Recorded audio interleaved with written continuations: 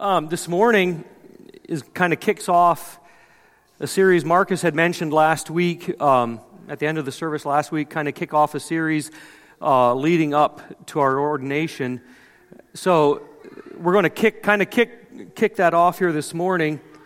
We're going to look at the scripture text for this whole next series is going to be the main scripture text is from Titus chapter 1 and 1 Timothy chapter 3. So we'll get to that here in a little bit. But Brent, 2 weeks ago, if you were here, remember what Brent preached about. He preached about the example that Jesus gives us in serving leadership.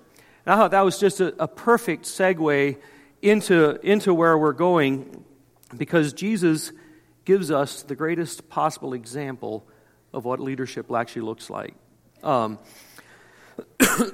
Excuse me. So this morning, I've been assigned to talk about character. And specifically, we're talking about the character of a leader, a character of a pastor. Now, character, if you hear the word character, that's a really, really broad term. It's really big. So if I come up here this morning and I tell you that Jimmy is quite the character, what pops into your mind? I won't say whether that's true or not, but you get a picture. It could mean that he's just a clown, he's a funny guy, or it could be in a really negative sense where it means that he is a shady character, he's really sketchy. But what happens if I come up here and I tell you that Jimmy is a man of character, or that he has character? So what does that actually mean? But it's a completely different sound than that he is a character. I want to start with just a little bit of a story. One of my heroes in my life he passed away, is my grandpa Kaufman. He was one of my heroes. We grew up right next door to each other, and I spent a lot of time with him. And growing up with him right there, he wasn't a famous man. He wasn't a preacher. He was just himself.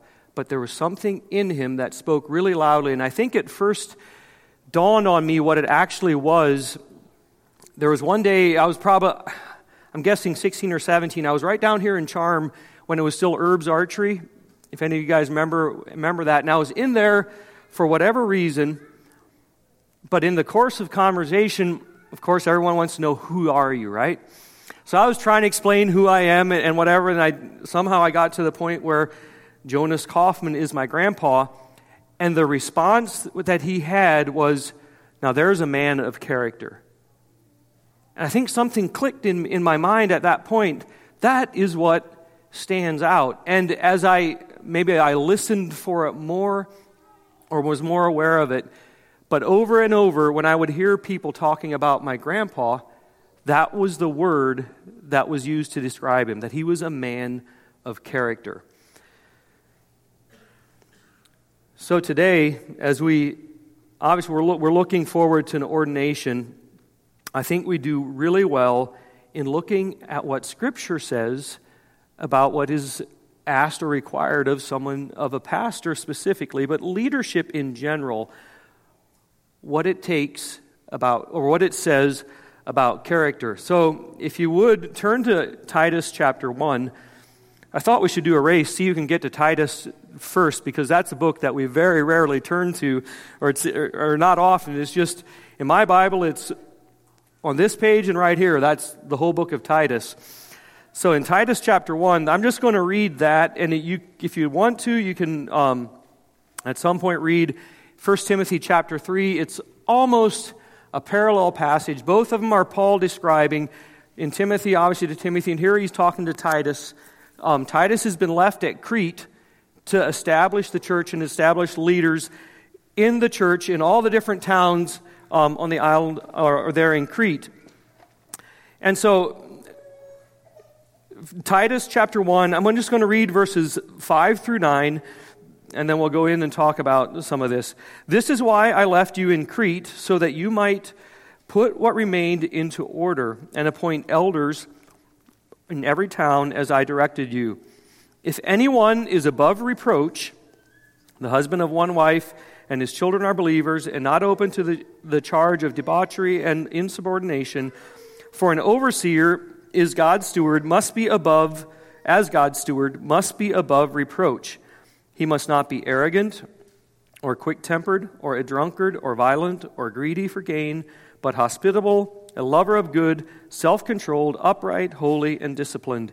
He must hold firm to the trustworthy word as taught, so that he may be able to give instruction in sound doctrine, and also to rebuke those who contradict it. Now let me just, at the outset here, it uses the word elders, and it uses the word overseers. Another word that's used is, the term is used bishops. In Acts it talks about shepherding, it talks about pastoring. Those words are all synonymous with the same position. So in Timothy, it'll also say overseer. Here you see elder and overseer. It's all talking, I believe, about the same position.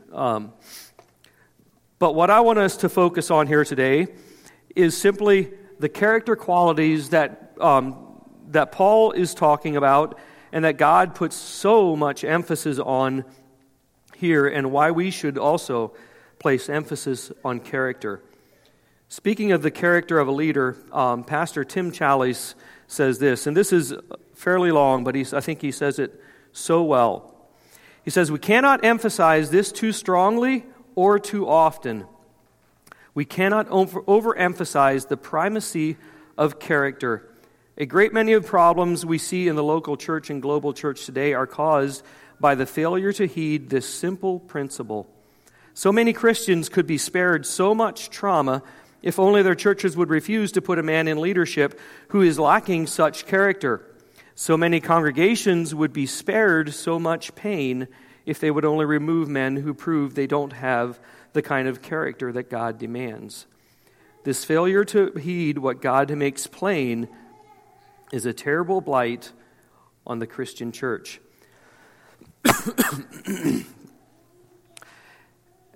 And I read that, and it sounds incredibly heavy, but I think there's so much truth in that. When we talk about, often we talk about the skills, the abilities, the giftings, and all those things, and those are very important. So don't ever hear me saying that those things aren't important, that they don't matter, because they do.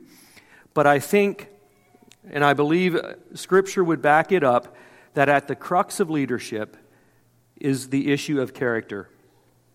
If you can destroy someone's character, and this doesn't matter if it's in the church, it doesn't matter what company or whatever your position of leadership is, if that person's character is destroyed or breaks down, what happens?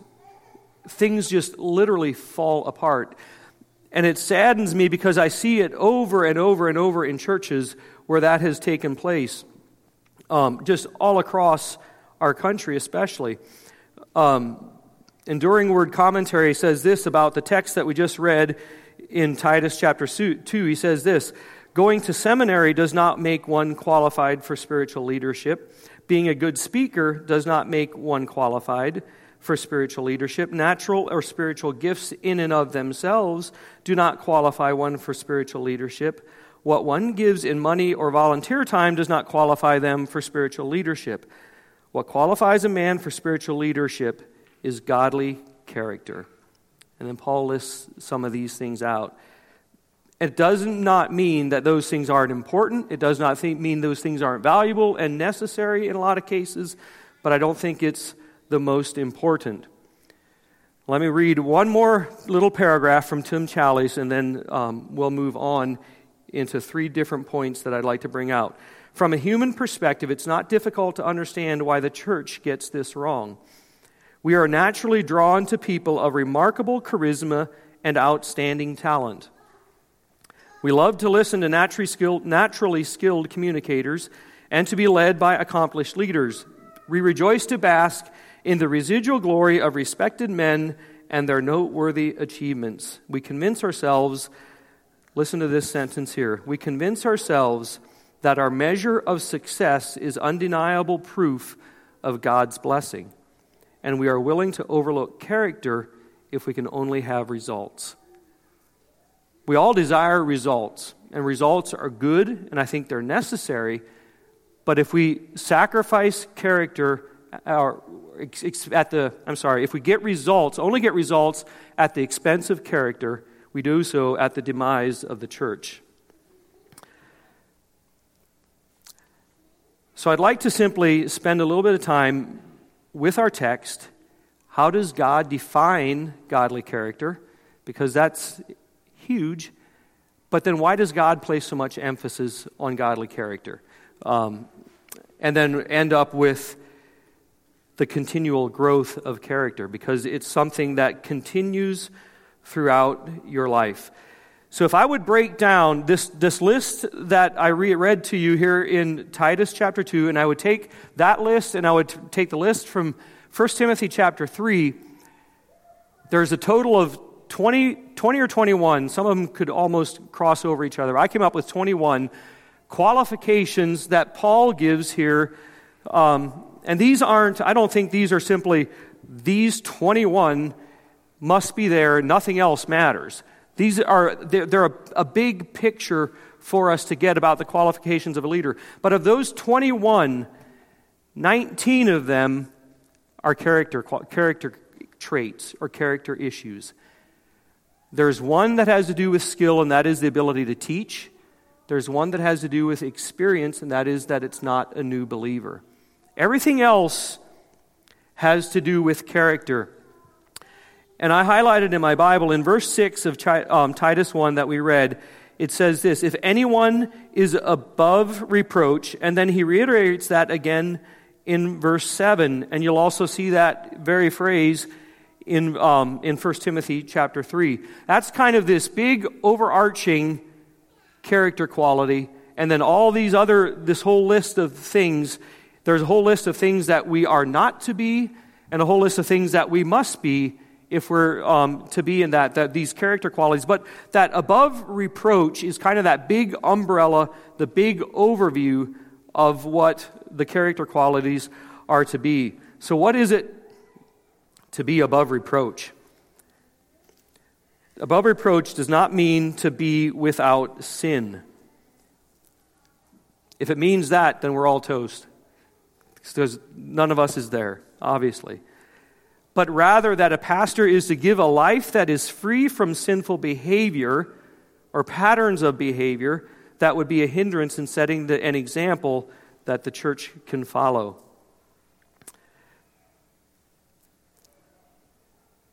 So if you would break down, I was trying to figure out, so how can we break down this whole list into something that's actually manageable for us?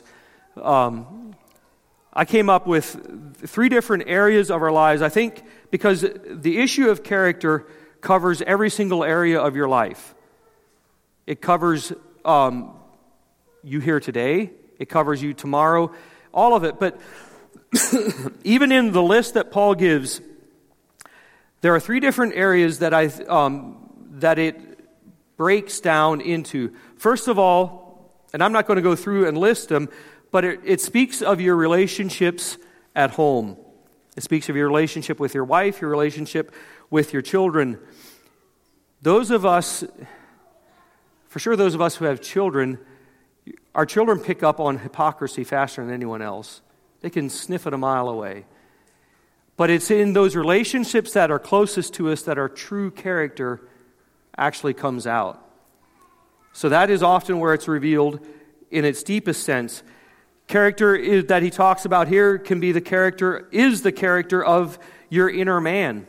What is going on in your heart. That is a big chunk of what Paul talks about here. A person of character lives with an awareness of what is going on and what is taking place in his own heart. There is a connection between the things going on in his head and the things going on in his heart, and there's a willingness to receive insight and correction from other believers. Then it also speaks of just relationships in general, how your conduct affects the people around you Sunday morning, Monday morning, at work, at school, at home, wherever you may be.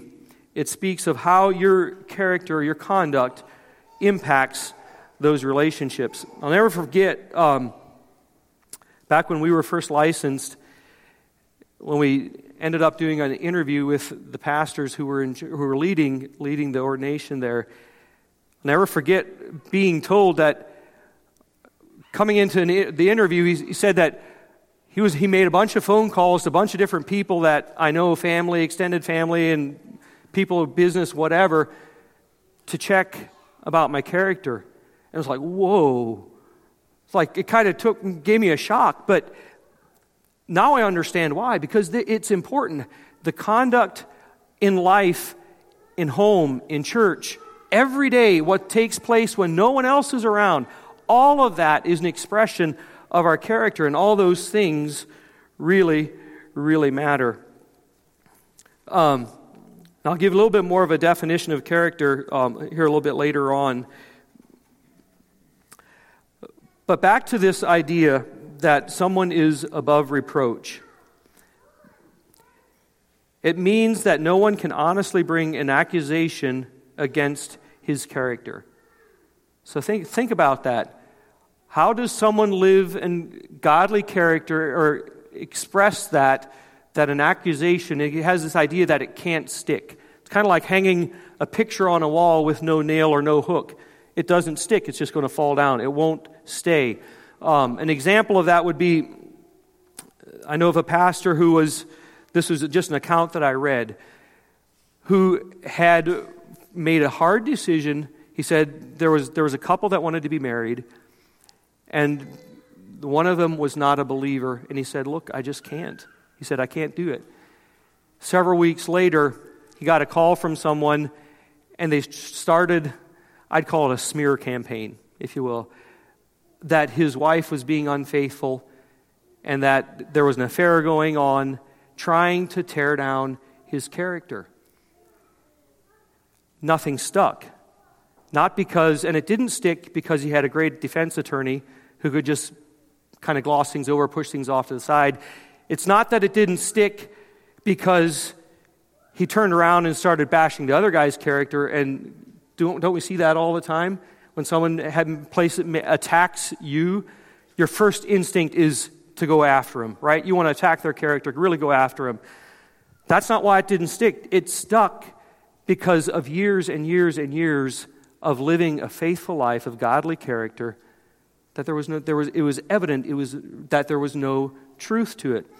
Now, there are times when there is a failure in character, and that must be called out. And I believe that very, very strongly, to the point where any time, and that one paragraph I read it, if a pastor does not live by that godly character that God demands, then it's probably best for the church that pastor be removed. And if that's me, if I'm not living that, then the best thing you can do for yourselves and for me is to call that out. Don't let that stand. But the importance of character cannot be underemphasized or overemphasized. So why does God place so much emphasis on it? Sorry, I need to move on here. First of all, these are just two reasons that I have that why God places so much emphasis on godly character. Number one is one can only teach what he is living or what he has learned. If I'm not living something, then I can't teach it to anyone else. The pastor who's living in an illicit affair has no authority to call the church to live lives of purity. A powerful sermon on generosity from a greedy pastor carries no weight, no matter how eloquent the sermon may sound. A pastor who is arrogant has no authority to call the church to humbly follow Christ.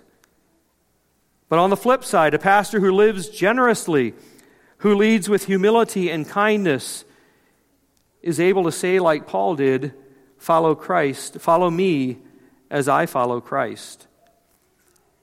Character is the sermon that you preach every day of your life. Every day that you're living, you're preaching a sermon. The other reason why God places so much emphasis on character is we are to follow the example of Jesus. Someone can fake character for a while. You can fake it for a while, but only so long. Godly character over time or true character over time will be exposed and it will be shown.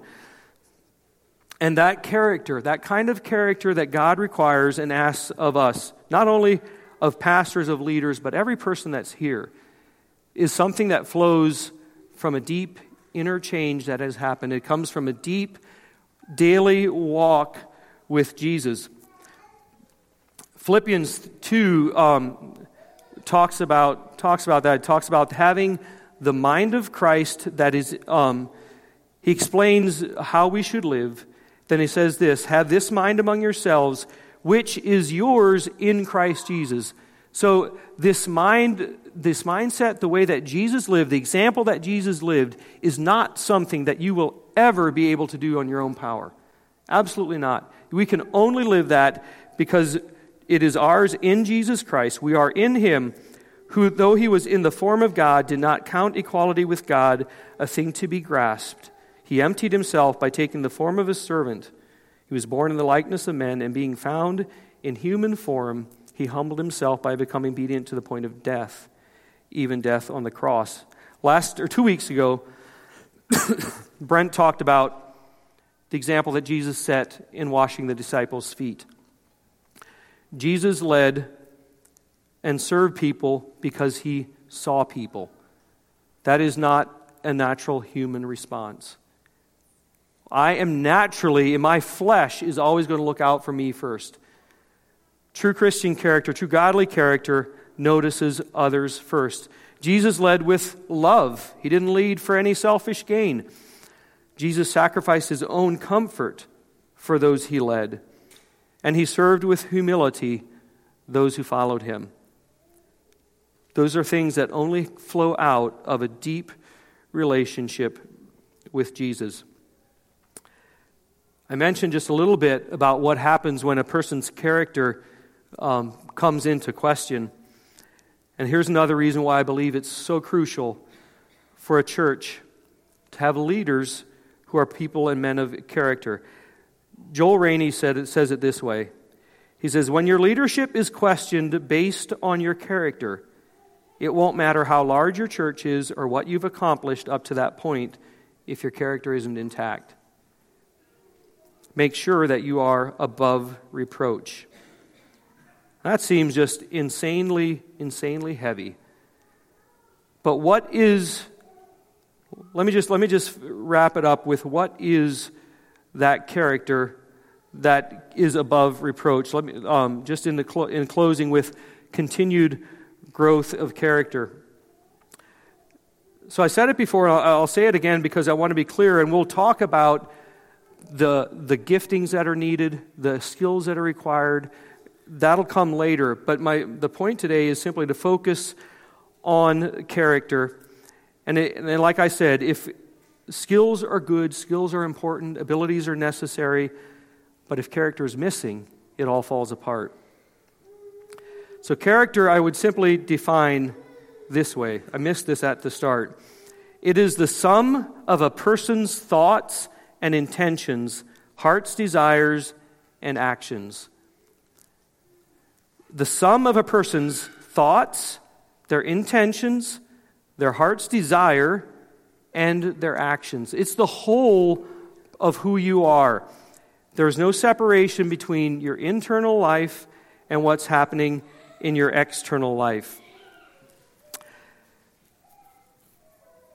So as I talk about this, as I studied this, I struggled with it because there's no question that it feels a little odd to be up here as a pastor to talk about the requirements of a pastor. Because it can almost feel like a pastor needs to be on a completely different level spiritually. And that is not the case. That is absolutely not the case. What God is calling us to here in Titus 2 is for every single one of us. It's not just for the pastor. And it doesn't mean that a pastor is to be perfect. It doesn't mean that there is no sin in that person's life. It is the response to that. Most anyone can teach what the Bible says, but only a person of character can actually live what the Bible says. So the character qualities that he's talking about should not be intimidating. They shouldn't be looked at as scary, but they should be taken seriously. It's not about a perfection, but about an awareness and a willingness to admit our own weakness. It's a willingness to see and to hear and to recognize our own brokenness, and perhaps that is the greatest evidence of godly character, is someone who lives with the awareness of their own brokenness and recognizes that it is only with the power of the Holy Spirit that we can live above sin and not fall to sin. And I would add, with the input of believers around us, because we all have blind spots. We need to have awareness of what's going on in our hearts, but we all have blind spots, and we all need people in our lives who are able and willing to speak into that, and then we need to be able to hear it and receive it and learn and grow from it. So at the end of the day, godliness character is not something that you finally attain to. It's like, wow, finally got there. It's almost the exact same thing as how we talk about spiritual maturity. Someone who's spiritually mature does not suddenly reach a plateau and now they've actually gotten there, and so now they're up here, so now they just coast. It is a continual lifestyle of change. And just in closing, it is a humility-driven desire to grow deep in our relationship with Jesus every single day of our lives. It's this pattern of life that is continual growth and continually walking with Jesus. And because God places such a high value on us growing in character and in our spiritual maturity, I believe we should as well. And so as I think about this and as I close this, my prayer for each one of us as individuals, in our own personal lives, in our homes, husbands, wives, moms and dads, even children, in our homes and into our church, is that we truly have a desire to grow in that relationship with Jesus every day, as parents, as husbands, as wives, as we model that to our children, as we model that in the workspace, as we model that in school. All of that is a display of the character, the growing character of God in each one of us. So that's my prayer for you and for us as a church. And that's why I believe it's so vital that we as a church, it's important. We want to see results, okay? But the greatest results that we can ever see, the most important thing that we can ever see and hope for, is people who are walking deeper with Jesus tomorrow than they were today, and the next day, and the next day, and the next day. That is a process of life. It's a process that happens over time. It's a long walking with Jesus. It doesn't happen just, boom, we have quick results, and now I'm there, now I've attained. It's not that. And that's why I would call us as a church to be focused on cultivating that deep relationship with Jesus. And out of that will flow results and stuff that will go way beyond whatever we can hope and imagine and come up with on our own. So God bless you guys. Thank you for listening this morning. I invite you to stand for prayer, worship team. You can come on up. God, as we close out here this morning, I pray that your blessing would be on each person that's here today. And God, as we as a church together moving forward, I pray that as we you would simply guide us into the future and guide us, God, and give us each a desire, a real heart's desire to walk more deeply with you, and to each day of our lives that would be expressed by how we live in every place, at home, school, work, wherever we are, that would flow out of us because it's what you're doing inside of us. Dismiss us, God, then with your blessing. In Jesus' name, amen.